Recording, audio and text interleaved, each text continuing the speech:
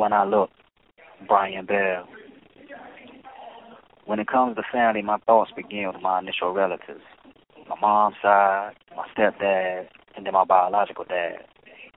All of these angles left me with 6 grandmothers, women that I have spent time with on numerous occasions, women who have showered me with love in their own ways, and women who have taught me how to love in their own ways. It all started with my grandmother Bev, which is my mother's mother. And as of right now, she is the only one still living. The rest passed away since I've been locked up. One crushing feeling after another that left me crying in a lonely cell. Lessons that taught me that pain is pain and tears will come when that pain becomes too much. There were no phones on death row during these times. So my final I love yous and goodbyes were trapped right along with me.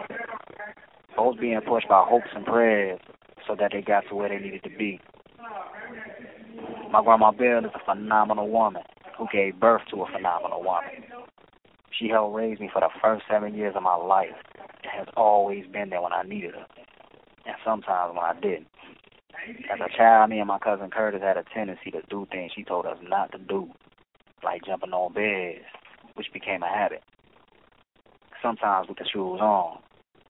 That gave her a habit, which involved a hand, belt, or switch. I couldn't wait for her to kick it because that was one she didn't need. My behind and legs can testify to that. But there was nothing like the moments when I was just simply around her, especially when she was in the kitchen cooking. I became her little assistant and took my job serious.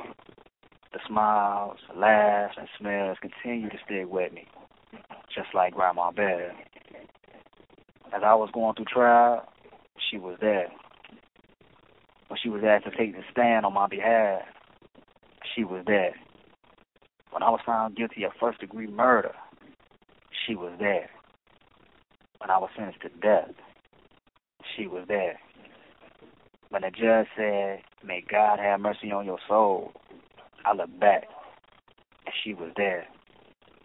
Now here it is, 16 years after that judgment, and she's still here. I call her often, and it always makes her day. Mine too. And her belief is so strong because not a call goes by where she doesn't say, "Baby, you're coming home." Her belief makes my belief even stronger. And I know that this is a hard situation, but it's made us closer. When I listen to her speak, I don't feel the breath of death on my neck, only freedom. Sometimes I wonder how my grandmother can have such a power to be able to help me live while so many others can't wait for me to die, to always be around, no matter the distance. How is it that when I look, she's always there? Tell me that isn't amazing. Excuse me. I had to call my grandmother.